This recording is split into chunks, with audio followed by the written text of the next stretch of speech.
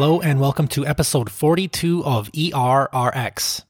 This week we answer the question, which antiemetic works best to control nausea and vomiting in the ER? We'll also briefly discuss dosing, administration, and safety of the most commonly used agents. Nausea and vomiting accounts for more than 4 million ER visits per year, and antiemetic agents are one of the most ordered medications in the ER. Although we have a lot of data regarding the use of these agents in the oncology and post-op settings, there isn't much to go off of for our ER population. Unfortunately, the fact is that none of the agents we use are very effective for treating nausea and vomiting. In most studies, metoclopramide was shown to be no more effective than placebo. It also comes with the risk of akathisia, especially if it is given as an IV bolus. And it also has a black box warning for the risk of tardive dyskinesia when used long-term.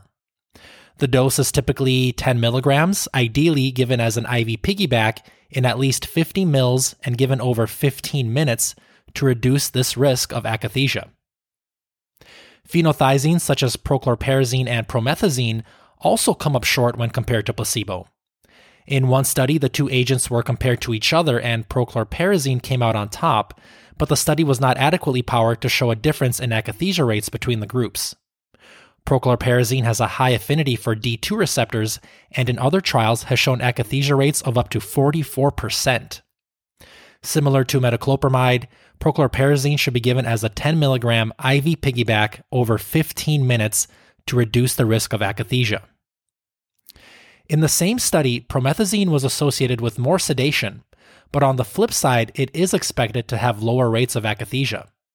However, it comes with a black box warning for severe tissue injury, and in 2006, the Institute for Safe Medication Practices, or ISMP, issued an alert on the use of IV promethazine, citing cases where blood vessel damage at the site of infusion resulted in necrosis and even amputations. Promethazine can be given IM, or it can also be further diluted in 50 mils and given slowly in a large vein to help reduce the chance of extravasation. Still, it should not be considered a first-line agent. Following the ISMP's recommendations from 2009, my institution has actually removed this agent from formulary. Serotonin receptor antagonists such as ondansetron are considered first-line agents due to their relatively small risk of side effects and perceived efficacy compared to other agents.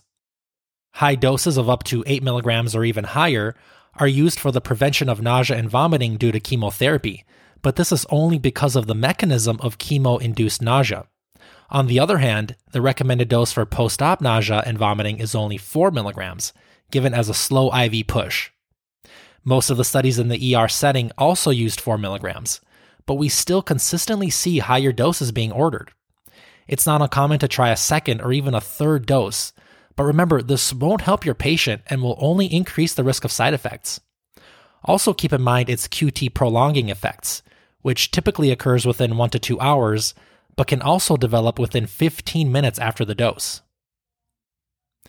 Droperidol, as much as I consider it my favorite drug in the ER setting, also doesn't have the best data to back up its use for nausea and vomiting.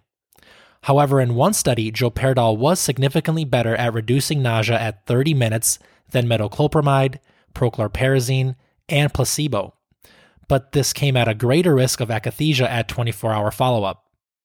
Droperidol does have a black box warning for QT prolongation, but this warning is, in most people's opinions, drastically overstated.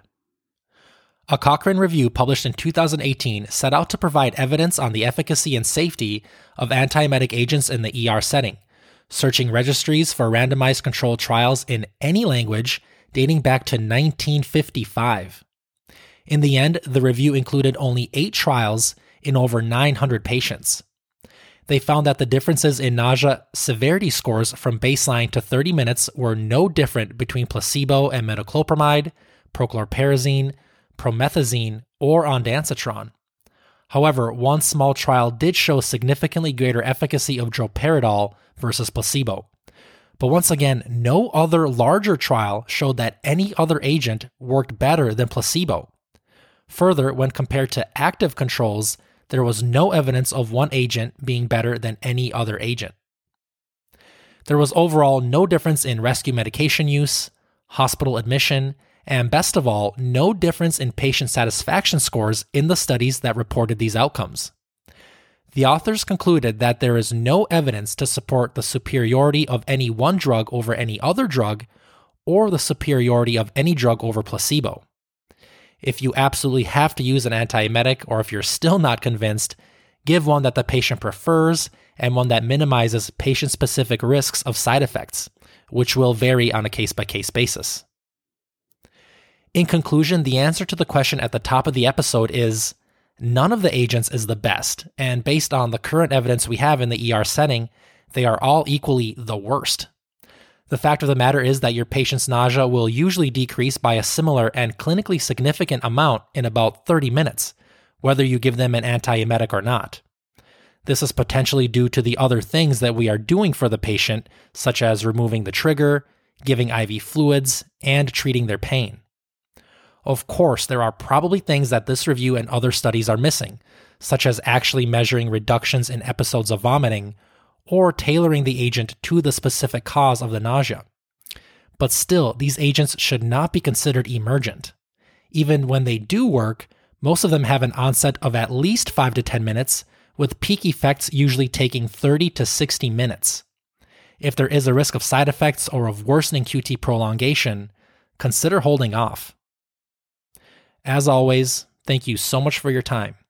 We recently hit a big milestone with over 20,000 downloads worldwide. Thank you again for tuning in, and please leave a review of the show on Apple Podcasts. I'll post a direct link on errxpodcast.com and in the show notes.